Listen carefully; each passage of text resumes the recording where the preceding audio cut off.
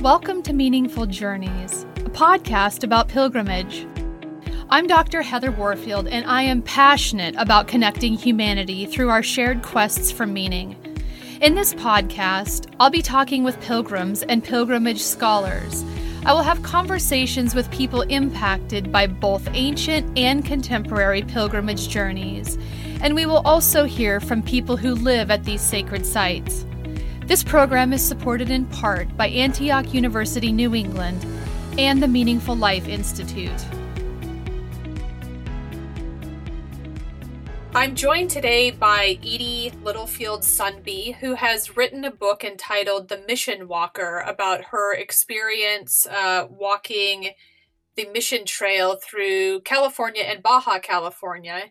However you would like to start talking about your journey, it seems like the pivotal moment for you was when you had been given the information that you had stage 4 cancer, and you realized that there was a lot of life that you wanted to live. And so part of that life was to set out on a very long walk on a historic trail that connected the missions in California and Baja California. Yes, this was not just a fast thing. It took me 6.5 years to work my way back to life through stage 4 cancer. It involved having 79 rounds of chemotherapy, over 830,000 milligrams, to subdue this stage 4 gallbladder cancer. During this 6 years, I lost about 60% of my liver, 10 inches of my colon, 2 inches of my stomach. I lost my right lung and also part of my throat. That's what stage 4 cancer does to you. It is like evil growing inside of you, and you must attack it with everything. Plus, I had an enormous amount of radiation as well as the chemotherapy and the surgeries. So it was a very long process and becoming very, very close to death. And actually, many times in stage 4 cancer, you're closer to death than you are to life. And I think you reach a point of stillness, if you will, in the acceptance of that. Acceptance does not mean surrender. Acceptance means you deal with it, because things are coming at you so fast and so furious and so violently. You learn to deal with it, and everything becomes very, very, very real, very real. And I got through that. It took over 6 years. I got through that to the other side, but it took the removal of my right lung, even though this was gallbladder cancer and adenocarcinoma of the gallbladder. Often, of course, it migrates to all these other body parts. But I got through that, and I was so depleted physically, emotionally, and spiritually at the end of that process. And that's really why I needed to walk. I needed to walk to restore wholeness. Had you heard about this particular mission walk before the point of deciding to go on the pilgrimage yourself? This was not, Heather, a mission walk. The El Camino Real de las Californias, which is a 1,600-mile old Jesuit and Franciscan trail that started in the year 1701 or 1697, depending on how you want to date it, that started in Loreto, Mexico, and then it wound up through 1823 to north of San Francisco. So the Jesuits and the Franciscans, it was an old trail. And it's never really been walked before. I don't think anyone's walked it in their entirety before I did. So it's not a pilgrimage trail per se. Now, there are a group of people now who are walking the pilgrimage trail from San Diego, the 21 missions, to Sonoma. And there's a whole groups of them that are going out now. But at the time that I did this, which was 2003, 13, there was no one out there. I think I was the fourth person to do this. And anyway, but it was a fabulous, and I did that piece from San Diego to Sonoma. And I did it 6 months after Stanford removed my right lung. And it was really to heal, to restore my body, to pour out the clutter, to heal. I believe the body is a healing machine, and it takes movement in order for the body to do its job. And so 6 months after Stanford removed my right lung, on the drive up to Stanford from San Diego, that 500 miles, I had gone up old historic Highway 101, which was the old El Camino Real, more or less. And California has a mission bell every mile on that old historic highway. And I was not even aware of these mission bells until I drove up to Stanford to have my lung removed. And that was 6 years after fighting this horrific disease. And as I was driving up with my husband, I wanted to hug every one of those bells, because I was so grateful, so intensely grateful to be alive, and to at least have the opportunity to remove my lung for extended life. So many people with stage 4 cancer, so many, in fact, most of the people I had met during the 6.5 years never got to that point where they were blessed with a few more months or a few more years of life. So I was so grateful. And so after Stanford took out my right lung, after about 5 months, I set out on a cold, rainy day in February from Mission San Diego, and walked that 800 miles, 796 miles actually, from San Diego to Sonoma, north of San Francisco. I walked every day for 55 days, and I averaged 15 miles a day. When I started to walk, I could not stop. I had so much healing. I had so much emotional clutter to pour out. I had so much pain and suffering in my body to deal with, the healing of the space where my lung had been, the fact I was trying to breathe going up mountains with just one lung. It was such a visceral, physical experience that was totally spiritually transcendent. And about 400 miles, when all the aches started to go away, my blisters healed, my toenails that had fallen off had come back, my hips had gotten strong, my body had become strong. At about 400 miles, it started to become transcendent.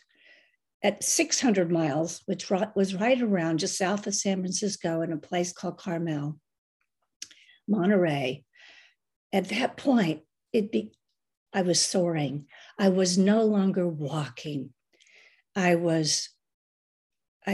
poured out the clutter, and where all that clutter, all that pain, all that suffering had been, I was filled with joy. I was filled with, I can't even describe it. I was so filled with happiness, with joy. And when I got to Sonoma, after walking 796 miles, first my one lung was able to pretty much give me normal lung capacity, because that's how the body does things. It had healed enough. The surgery taking out the lung had healed enough and given my other lung enough energy to take up the slack. So I was healed physically, but spiritually I was soaring, and I didn't want to stop. And people don't understand that. But when you're on a long walk, a pilgrimage, whenever you're out there, you do not want to ever stop. You become addicted to joy. You become addicted to life, to the visceral experience of life. And I always said, while alive, live. And we all die, but it's never, ever too late to live. Did you have an awareness about the power of walking and long walks before you went on this journey? Or was this something, I mean, it's quite remarkable that you had a sense that it would bring this healing and transformation, both physically and spiritually. And and I'm curious what drew you to begin with, to this particular trail. Well, there's really two questions there, I think, Heather. One is what drew me to the El Camino Real de las Californias. And the answer to that is very simple. It was there. And the old Mission Trail, it was not really a trail per se. It's not like the Compostela in Spain, but it's a place that provided a pilgrimage and a person. In fact, I was so lucky to be able to walk with Ron Briery and his wife, Sandy. And Ron had put a hiker's guide together just a few months before. And he had walked the Compostela in Spain 5 or 6 times, he and Sandy had. And he was actually going to walk from San Diego to Santa Barbara, that's 296 miles. And he was going to talk at a meeting of the American Pilgrims of the American Pilgrims of the Camino. He was going to talk about trying to get a mission trail together in California. This was a novel idea, all brought about by Ron Briery, Butch Briery, and of course his wife Sandy was an integral part of that. And so he laid out on his kitchen table, and I wrote about this in the New York Times. He had laid out on his kitchen table some directions, a hiker's guide, if you will. And I had that, and it was just, it was very well done. But it kind of gave you a sense of that this is possible. It's possible to go from Mission San Diego, all the way to Mission Sonoma. It's possible because Ron had done it, Butch had done it. And he and his wife Sandy were walking to Santa Barbara, and I didn't know about this. I only had a few weeks to get ready to walk with them because I wanted to walk with them because that would give me the confidence that I could do this. And so Ron and Sandy and I walked from San Diego to Santa Barbara together. It took us 20 days of walking. And once we got to Santa Barbara, Sandy and Ron Briery stopped. And I still had another 500 miles to go. But at that time, I had the confidence because of what Butch and Sandy Briery had given me, the confidence that I could continue. And that's what walking is all about. You take one step that leads to the next step, and it's all about confidence. So once I did that 800 miles from San Diego to Sonoma, 2 years later, when cancer came back in my remaining lung, my left lung, Stanford radiated it. I was very lucky. It was one large tumor. We radiated it successfully, or so we thought. But how cancer is when it gets in the lungs is it can explode. Well, it can explode anywhere in the body. So when it came back 2 years later in my remaining lung, I knew what I needed to do. I needed to transcend that fear, that anxiety. I had to heal again, physically, emotionally, spiritually. I knew I needed to finish my mission walk. And lucky for me, the California Mission Trail does not start in San Diego. It starts in Mexico, down 800 miles south of the border in a place called Loreto, Mexico. And that's where I knew I needed to go. So I got on a plane in Tijuana, flew down to Loreto with just the promise of a pack mule, for 10 days and the promise of a vaquero guide, a cowboy guide, a vaquero guide for 5 days. And that was good enough for me to set out from Mission Loreto along the spine of the Sierras of Mexico, along the old Jesuit Trail, another 800 miles to the border to San Diego. What types of experiences did you have during this period of time when you set out? About a long walk is not exercise. And to me, I never walked more than 4 miles. And then a friend of mine who was a walker, he and my husband, he went out and we walked 7 miles. And this was when I found out that Butch and Sandy Briery were going to be walking to Santa Barbara, and I could join them in the walk. And I was going with my goal to get all the way to Sonoma. But so I never walked. So I walked that 7 miles and I did it successfully. And I've always said, if you can walk 4 miles or you can walk 5 miles, you can walk forever. And so no one sets out to walk 1,600 miles because that's how far I walked. The El Camino Real de las Californias Mission Trail is 1,600 miles from Loreto, Mexico to Sonoma. And no one sets out to do that unless you're an athlete or you're it's not like, it's not a defined walk, not like the Appalachian Trail, not like the Pacific Crest Trail. Like down in Mexico, it's roadless ranchos. There aren't any roads. The only way to traverse, the only way is with a mule or a donkey. And the vaqueros are the men and the women who live along the old Spanish Trail in roadless ranchos. They can't even access their homes with a car. There are no roads, they can't get there with a truck. Oftentimes they do have a truck, but they have to take a mule across the mountain or across the canyons to get to a vehicle that would take them to someplace where they can get out.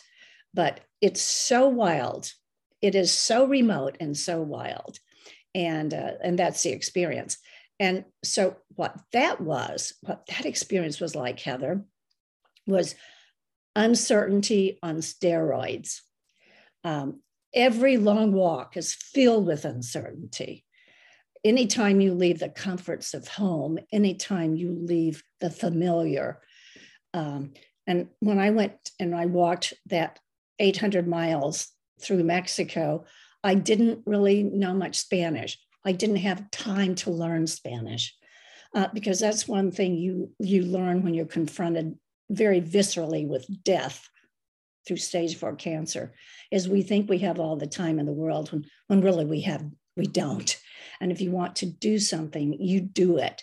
And I learned in life that we don't know we can do something until we do it.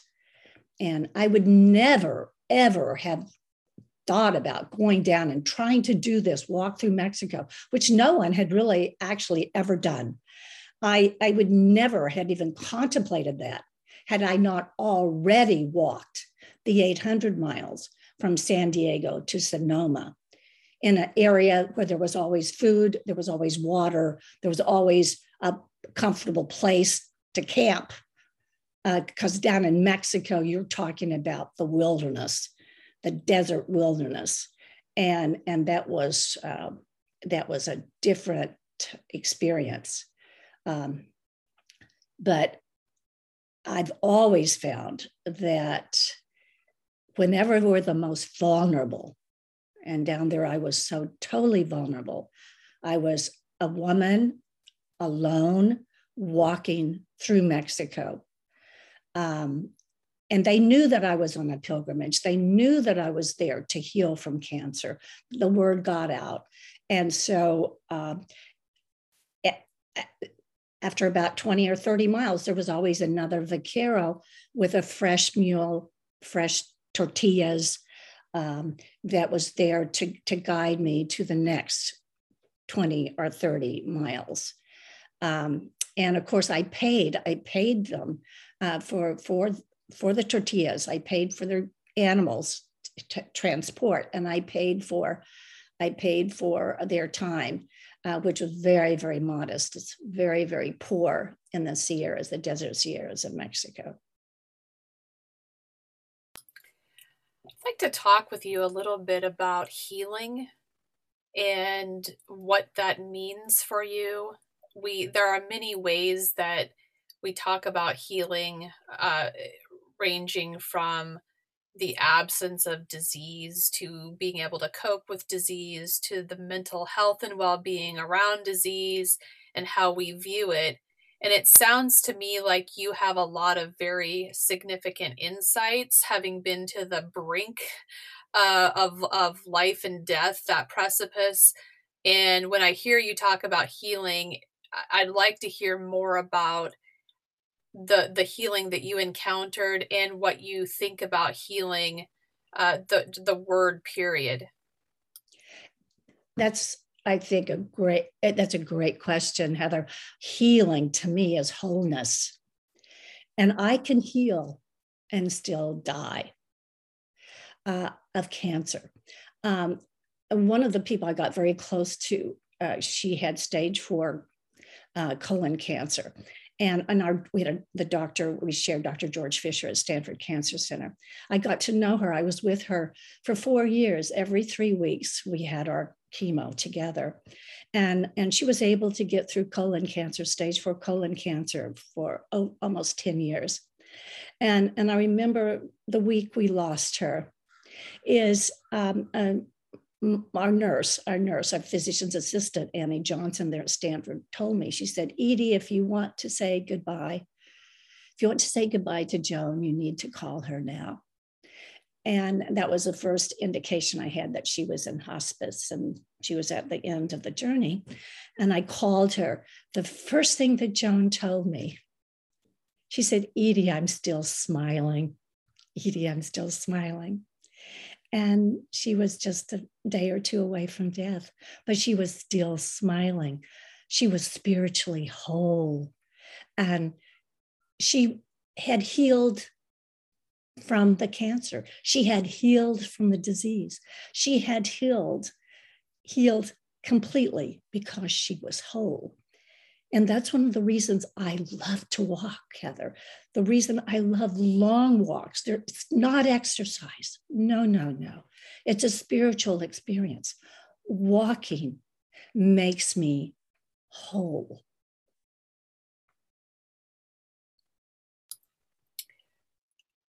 That's very profound. And even more profound coming from you, who the walking itself is life, it seems. The movement of walking and being out in the environment and with your thoughts and experiencing the hospitality of other people, you're vulnerable. I mean, it seems like the walking itself kept you alive. Oh, yes. Actually, back to why I loved walking before I even started walking the Old Mission Trail, because when I was first diagnosed with stage 4 cancer and given just a few months to live, because it was in 8 organs at the time it's diagnosed, I realized that the only way I would make it through that was to keep moving. And so I developed this insight that if I can move, I am not sick. If I can move, I am not sick. And so when I'd get an infusion of chemotherapy at Stanford, I would have to move. I'd have to get on a plane and get back to my home in San Diego. Oftentimes I was there by myself because I went through this 79 times over the course of 6 years. But I would get home after this chemotherapy, and I would drink an enormous amount of water, And I would go out and I would try within that first 48 hours after they give you chemo, you have it's called a dextrose, a saline high, because of the chemicals they mix the chemo with. It gives you a burst of energy that doesn't last very long. But during that burst of energy, I would get out and I would try to walk. I would walk and I'd try to drink the water. I would try to sweat it out. I wanted the chemo to come into me, kill the cancer, and then purge it out before the chemo killed me. And so I walk, and I walked to live. So if I can move, I am not sick. If I can move, if I can walk, neither am I afraid. Movement is a wonderful way to deal with fear and anxiety. And as long as we're moving, because walking is always moving forward, and walking is always in the present moment. And you mentioned thinking thoughts when you're walking. The beautiful thing about a long walk is you stop thinking. You become truly mindful. We think about mindfulness as focusing on breath or whatever. But true mindfulness is a purging of all thought. True mindfulness is being in the moment. And when you're out walking alone, you have to be attentive. You become swivel-headed. You almost have eyes in the back of your head like an owl. You have to be, because it's so visceral. When I was walking from San Diego to Sonoma, I was the least important person out there. I was out on the road. I had to be careful for 18-wheelers, trucks. I had to be careful for motorcycles. I had to be careful for bicycles.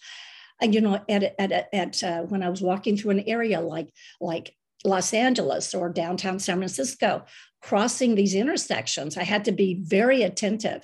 When I was walking in areas where there were just a lot of homeless and I was out there by myself, I had to be so attentive because there were potential dangers.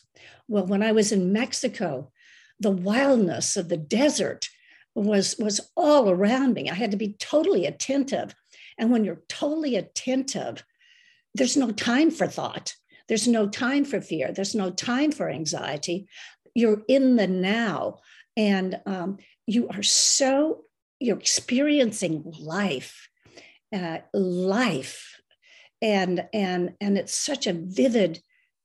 It's so beautiful, and it's that experience that transcends us. It transcends us spiritually. You're so alive. You're just vibrating with life. You see, when I walk, I vibrate. All of life is vibration. And when you're out there, you feel that. I mean, things take on a different meaning. Birds actually, especially crows, actually talk to you.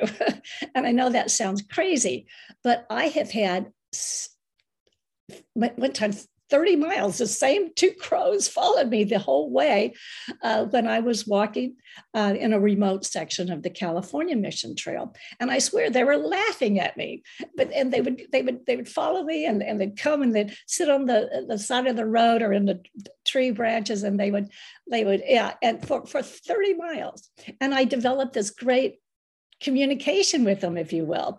I actually talked back to them, and I agreed. It was wild and crazy, and it was a laughable thing that I was doing. But those are the kind of moments you have. And like when I was in Mexico, the angels I met, I mean, in these roadless ranchos, people who had nothing. I learned that when you have nothing, you're grateful for everything. You have no water, you're grateful for a cup of water. When you have nothing, you're grateful for everything. And those who have nothing share everything. The people I met in the old really small goat ranches down in Mexico, they would have just a small little propane burner, and they would light it at hot water and make me a cup of coffee. Or they would scoot over. When Maria Luisa, it's who I remember so vividly. I came her rancho at 5 o'clock at night. It was pitch black because the desert turns black at night. And after fixing me some hot coffee and giving me some fresh tortillas, That night, she slept on a plank of wood, bed made of planks of wood, propped up on concrete blocks. That night, she scooted over and made room for me in my sleeping bag. She wanted me to be protected from all those creepy crawly things in the desert. But Maria Luisa was an angel. And when we're the most vulnerable is when we meet the most angels. And angels actually find us. And I think that's when you're on a pilgrimage, you just have such a heightened sense of that when we're vulnerable is really when we meet angels. And because of that, we lose our fear of vulnerability. It's trust. Trust is the lack of fear. And that's what you develop on a pilgrimage. That's what you develop on a long walk, especially through a wilderness area like Mexico, is you give up your fears to trust, because you have to. And it's such a beautiful feeling. How have your pilgrimages, because you've done two, right? There have been two very long walks. How have those changed your relationships with other people in your life? It was really one walk. It was just done in two different time frames. It was a one walk of the El Camino Real de los Californias mission trail, the 1,600-mile mission trail. And I did it 2 years apart because I was dealing with active cancer. I did the first piece after my lung was removed, after 6 years of other surgeries and complications with stage 4 cancer. And then I did the last piece, the last 800 miles. So it was one walk. That was one walk.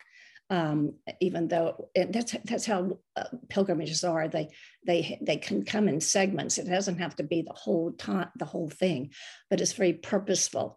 The El Camino Real de los California is 1,600 miles, and that was my Canterbury. That was my Mecca. That was my pilgrimage trail. And so once you do that, you are transformed. And how does it affect your relationship with others? I think that when you're doing this, you empty out all the clutter. And a lot of what you empty out on a very long walk is you empty out a lot of emotion. And in fact, during the whole process of dealing with stage 4 cancer, the only ways that you're going to get through a lot of that is to let go of emotion. Let go of emotion, let go of fear. Fear can hasten a disease's ability to kill us. Fear destroys life. Fear destroys life. And so, and all those other things like anger, fear, despair, all of those negative emotions. Life is a healing process, and it's a process of learning to let go of negative emotions. And I will say that there's not a whole lot that I'm angry about today. I have not been angry with anyone or about anything for the last, for years. There's just no anger.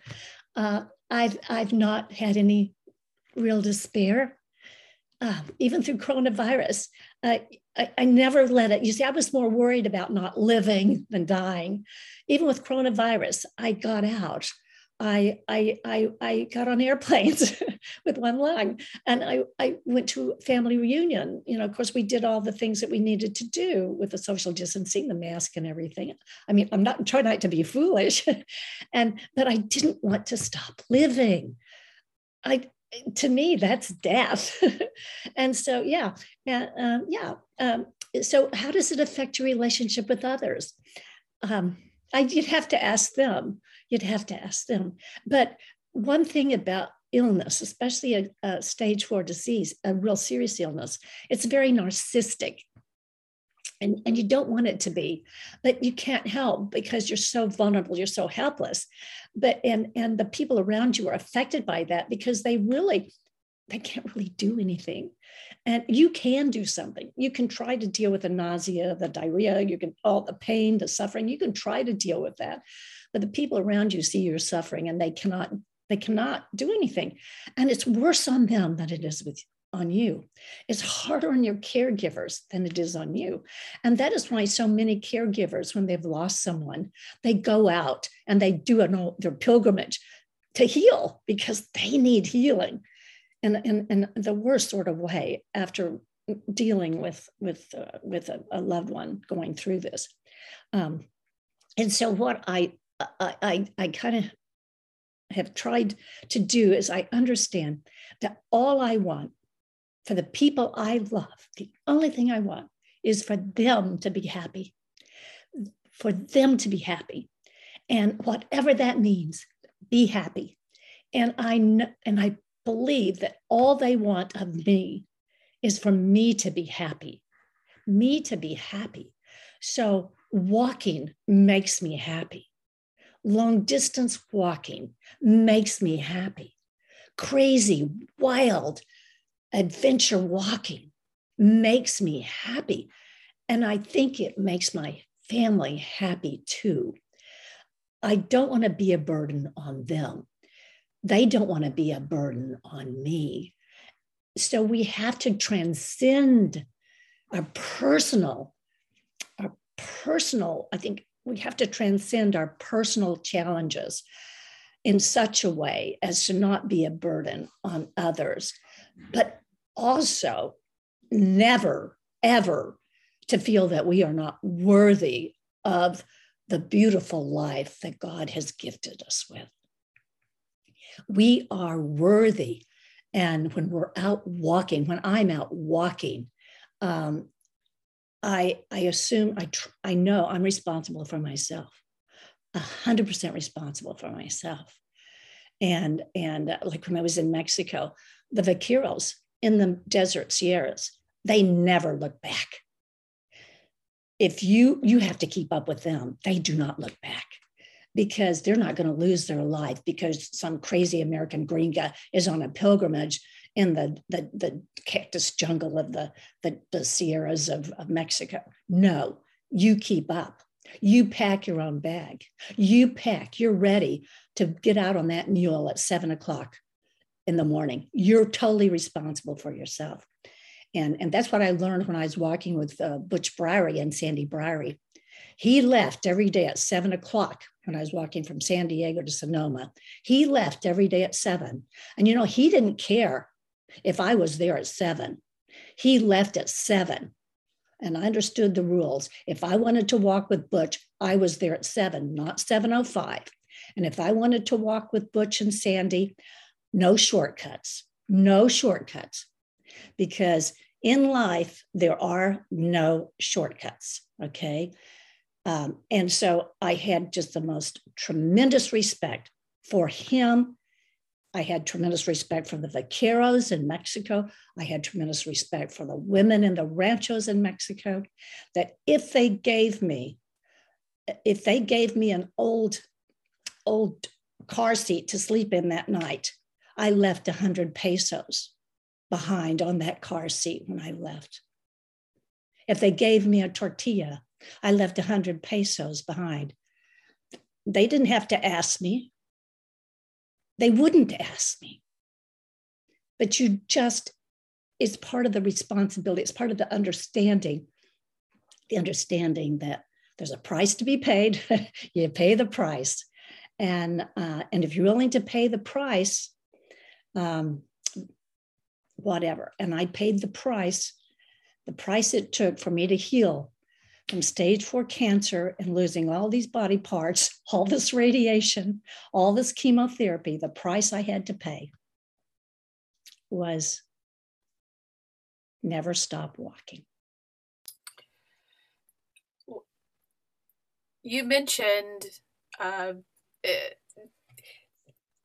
daily challenges with food and where you were going to sleep and keeping up with the guides, were there any other types of unexpected challenges that you encountered, and how did you experience those? Heather, when you're on a long walk, when you're walking through the desert wilderness of Mexico, every moment of every day is an unexpected challenge. And you get, and to me, stage 4 cancer is every day, every moment of the assault of that disease on your body is unexpected and unknown. And you learn to deal with it. You get almost comfortable with uncertainty.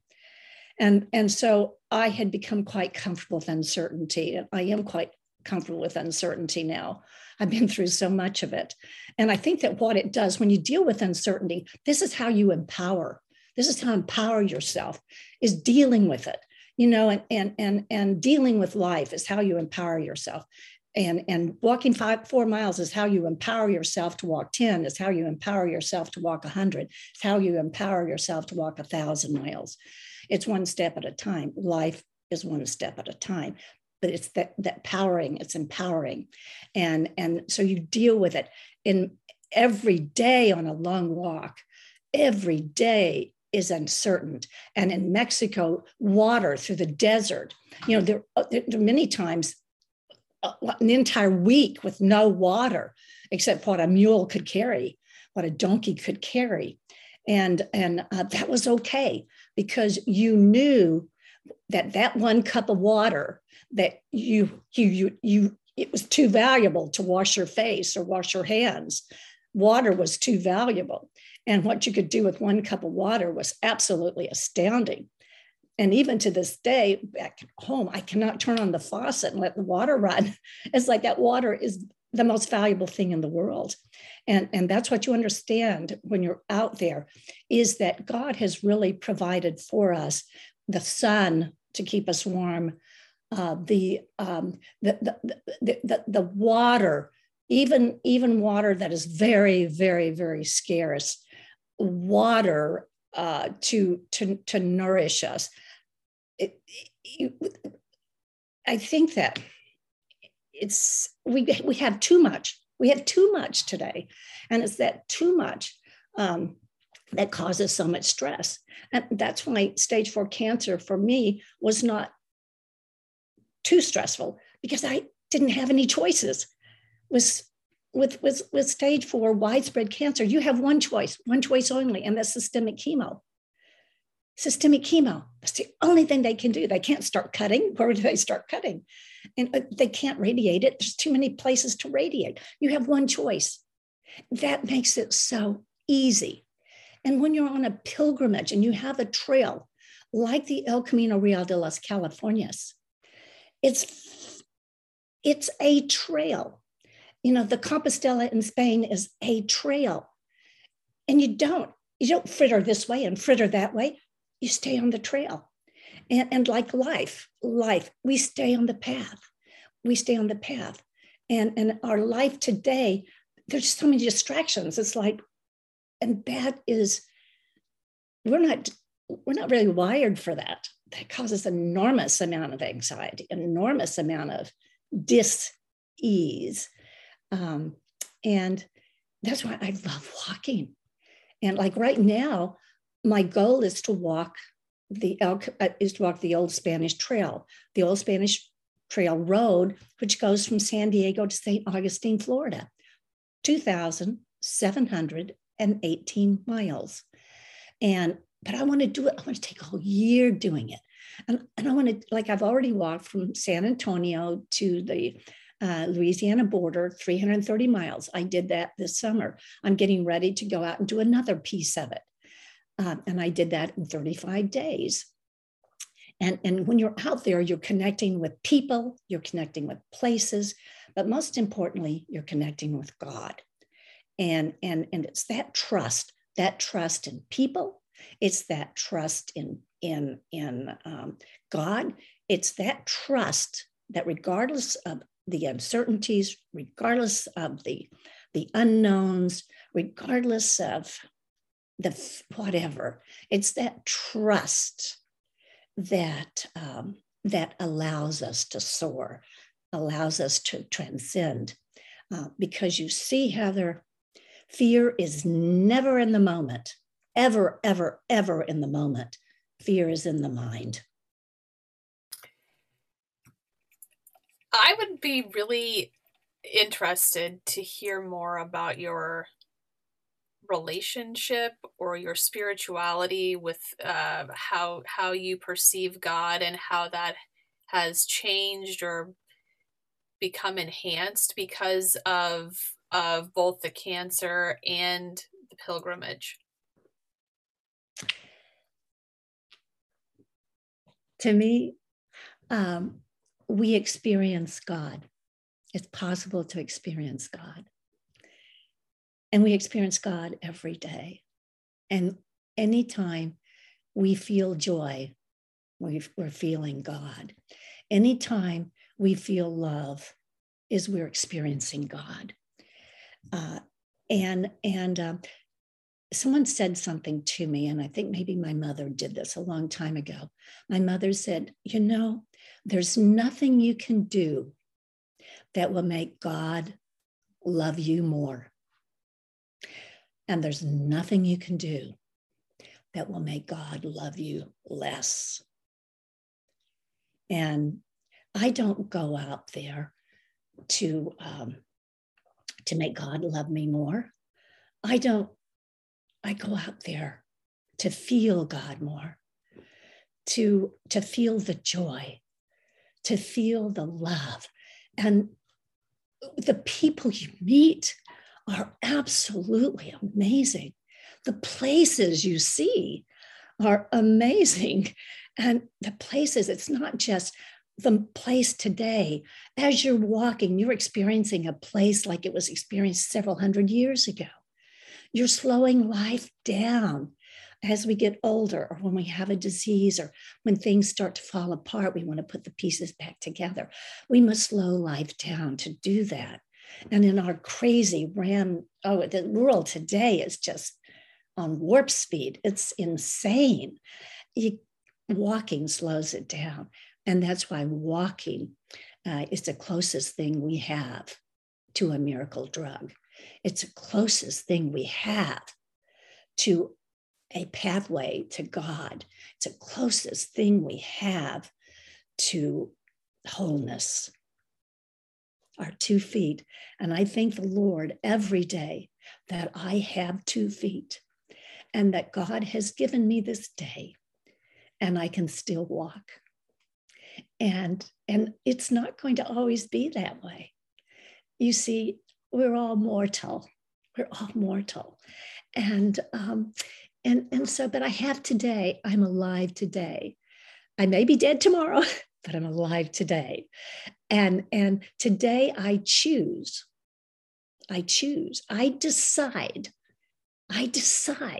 today, this moment, I decide it. No one decides it for me. No one chooses it for me. I decide. And that's freedom. That's a beautiful freedom. And to me, God is who I trust. And I've been through so many situations. I've been very close to God. I've been very close to death. I've been in emergency rooms. I've been in situations where my medical team thought it was the end. And I always said, not yet.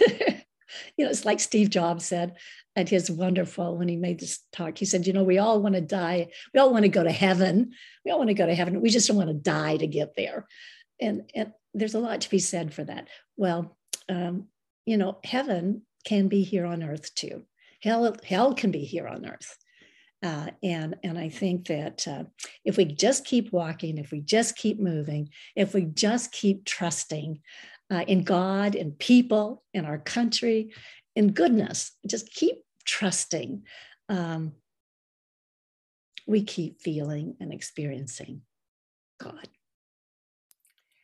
Well, you certainly emanate this loveliness. You're so beautiful, and I mean, you really emanate vitality for people listening who can't see Edie. I mean, she's just beautiful.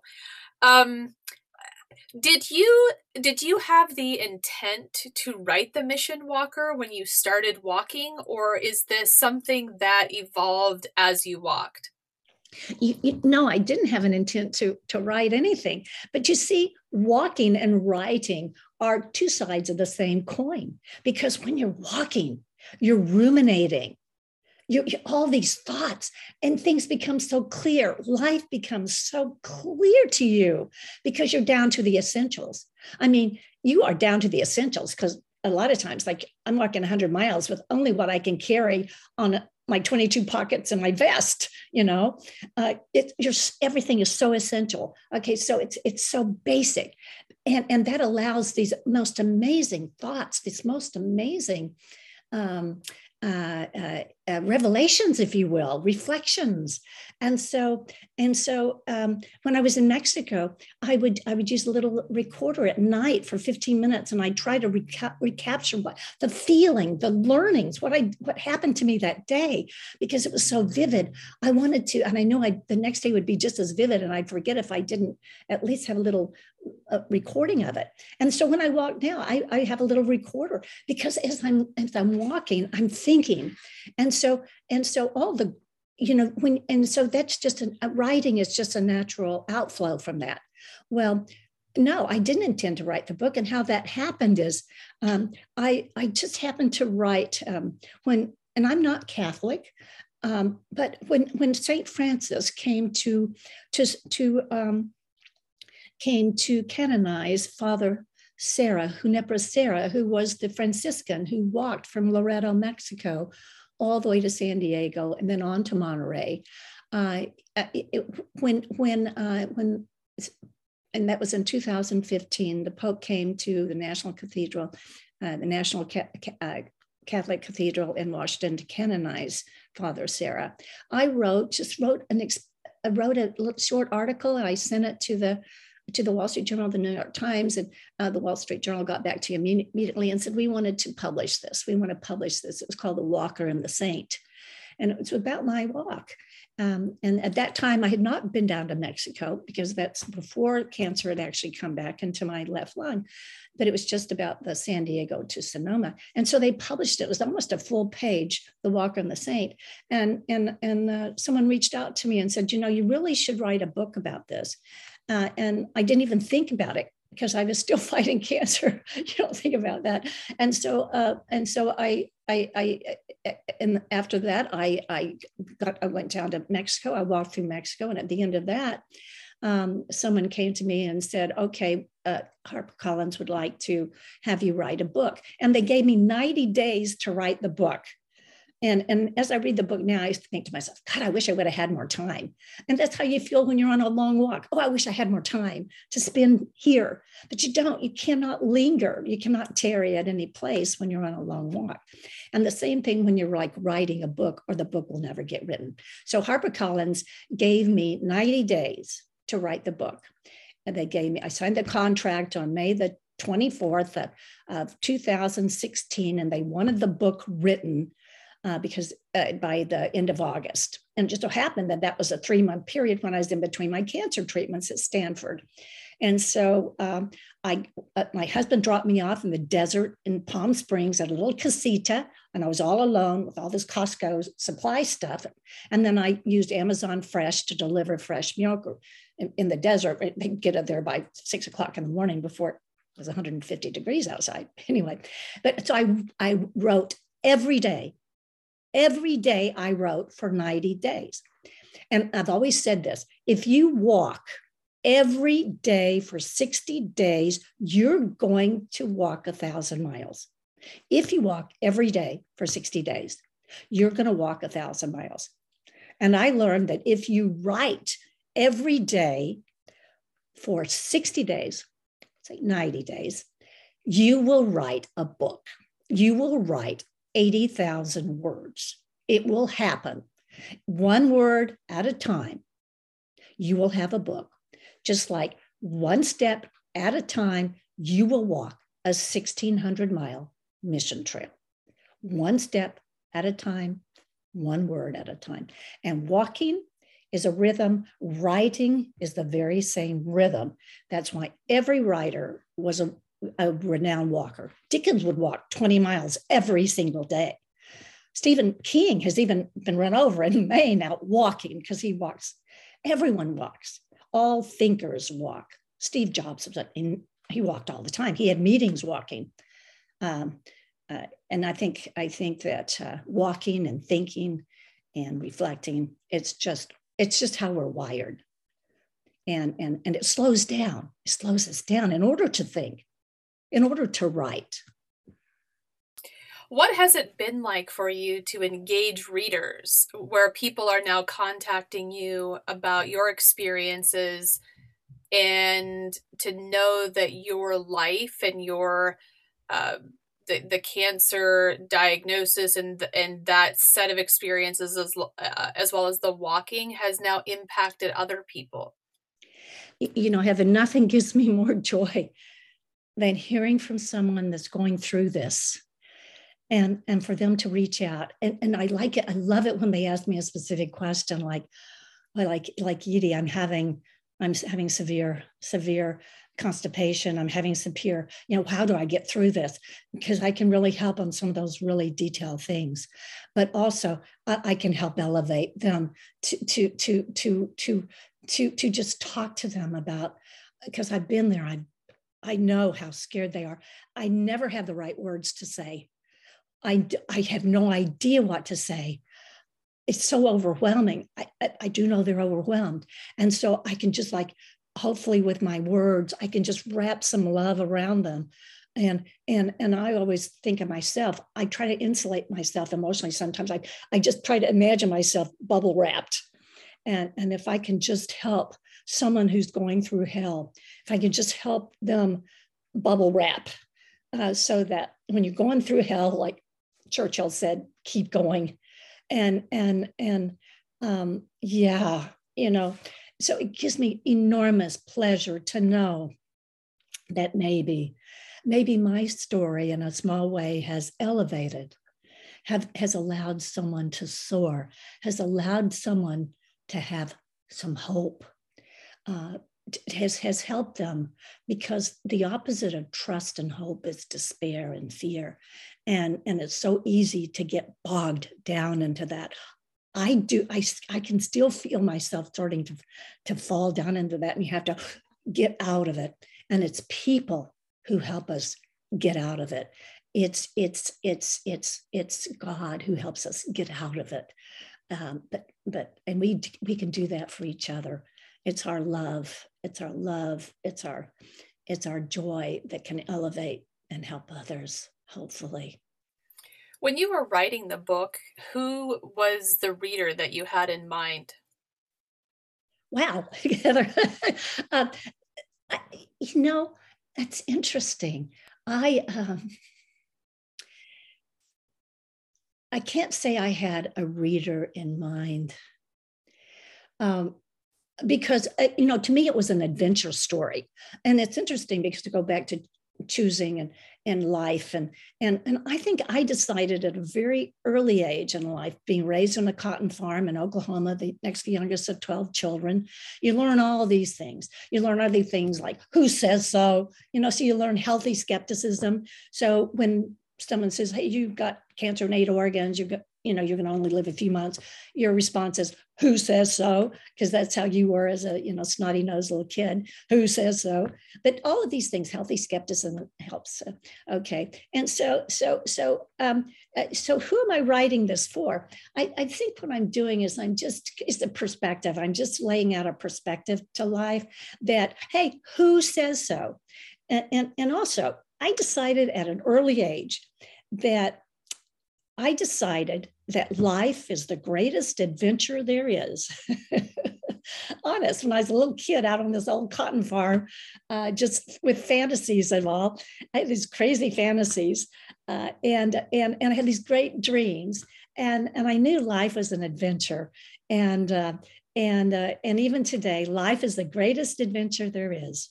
And sometimes you have to do something really wild and crazy to soar above pain and suffering. And pain and suffering can be physical. Pain and suffering can be emotional, and pain and suffering can especially be spiritual. And you have to soar above it. And I've been so lucky in my life because God has given me the energy, the 2 feet that allows me to walk and do wild and crazy things, to soar above the pain and the suffering, and to make life whole for me. And sometimes I think people just think that we know that. Everybody knows that. Everything that's been written, by the way, has been written 1,000 times before. There's only about 4 or 5 storylines in all of humanity that have been written over and over and over and over again. So what makes mine different? Probably very little, but we have to tell these stories over and over and over again because we need it. We need remembering. We need the remembering that when things fall apart, we need help to put the pieces back together. We need each other to put the pieces back together. We need God to help us put the pieces back together. And it's in putting the pieces back together is where all the mystery, all the joy, all the love of life is found. You have so much grit. I don't think I don't. A better question that I mean, it's so well said, what you've just said, and I think that that's probably a great place to end. Thank you so much for your time. I guess I do have one last question. I want to hear you mentioned you're getting ready to embark on the next leg of the pilgrimage, and I want to hear a little bit about where you're headed next. I wish I knew, Heather, because I think all the time, and how am I going to do this? Sometimes I think about just getting a little baby stroller and putting some sleeping bag, enough stuff, about 20 pounds is all I need, and just taking off from my back door and just starting to walk. I thought about that, and that's a pure walk, and I love that. But my husband also, he hates to walk, but he loves to bicycle. And so we've thought about, well, maybe, a little camper van, or we had a cargo van, walking in Texas. And he was able to work and everything. And well, I'm able to walk. And but anyway, there's just so many ways to do things, and it's so fun. And Heather, I would love to walk with you. I would love to walk with you 5 miles, 10 miles, 20 miles. And everybody out there in your audience, whenever I'm walking, and this is what's amazing, when I was walking in Texas, leaving San Antonio, there must have been 50 people walking. Okay, people love to walk. And when I got close to Houston, when I was in Sugar Land, Rosenberg, and those beautiful suburbs of Houston, and even north of Houston, Dayton and Liberty, and getting close to the Louisiana border, people would come out and walk with me. And I would just, wow. And I would learn so much. I would see the walk through their eyes. I would see this lovely place they lived through their eyes. And and that's how we share humanity. And one thing I've learned about America, all this divisiveness doesn't really exist out there in the real world. When we're out there and we're living day to day and we're sharing, and we're all the same. That's how I felt in Mexico. The hearts are the same. The vaqueros and the people who live on those roadless ranchos, our hearts are the same. They speak Spanish, I speak English, whatever. The hearts are the same. And I think that that's what we feel on a pilgrimage, is the heart is the same. We are of one heart. And yeah. So walk with me, Heather. I would love that. You, is there a way we can keep up somehow with where you're walking, so people, if they wanted to walk with Edie, they could find you and get on the trail with you? Yeah, I do try to post on Facebook. By the way, social media is very, very stressful. Social media is so complicated, but it is a wonderful way to connect. It is. And so I do try to, although it's really hard to walk and keep, and also when you're walking out there, you don't necessarily want to know people to know exactly where you are, especially if you're sleeping in a culvert at night or you're sleeping close to a ditch at night, because there are bad characters, there are bad actors, and you don't want to do anything foolish. Okay, but I usually post, and people can always reach out to me at email edie@themissionwalker.com or info@themissionwalker.com. And I try to be responsive, but keep in mind that you can't say, I'm going to meet you at 2:00, at this location. When you're walking, you have no freaking idea where you're going to be at 2:00. Okay. Or which day you're going to be there at 2:00. Everything is so real time. And so if someone wants to walk with you, they find you, they come and they find you and they walk with you. It's like Thoreau reminded us, and I love Thoreau. He was one of the greatest walkers ever. He said, if you walk with someone, you wait until they're ready. If you walk alone, you leave now. And so Butch Breyery and Sandy taught me, I'm leaving at 7:00 this morning. I hope if you want to walk with me, you be there at 7:00. I'm leaving. And that was a wonderful experience to walk with them, to that discipline, because you have to have discipline or you're never going to get there. And when you're out there, you got to find a place to eat. You got to find a place to sleep. Those become the real things. Well, thank you. Edie's book is called The Mission Walker, and she has a website of the same name, themissionwalker.com. Looks like you can connect with her also on Facebook through the website, themissionwalker.com, and hopefully you'll gather up some walkers who will want to journey along with you. And I hope, Heather, someday, I know you're not close to this area of the country, but hopefully someday our trails will connect. That would be wonderful. Thank you, Edie. Thank you. Thank you very much, Heather.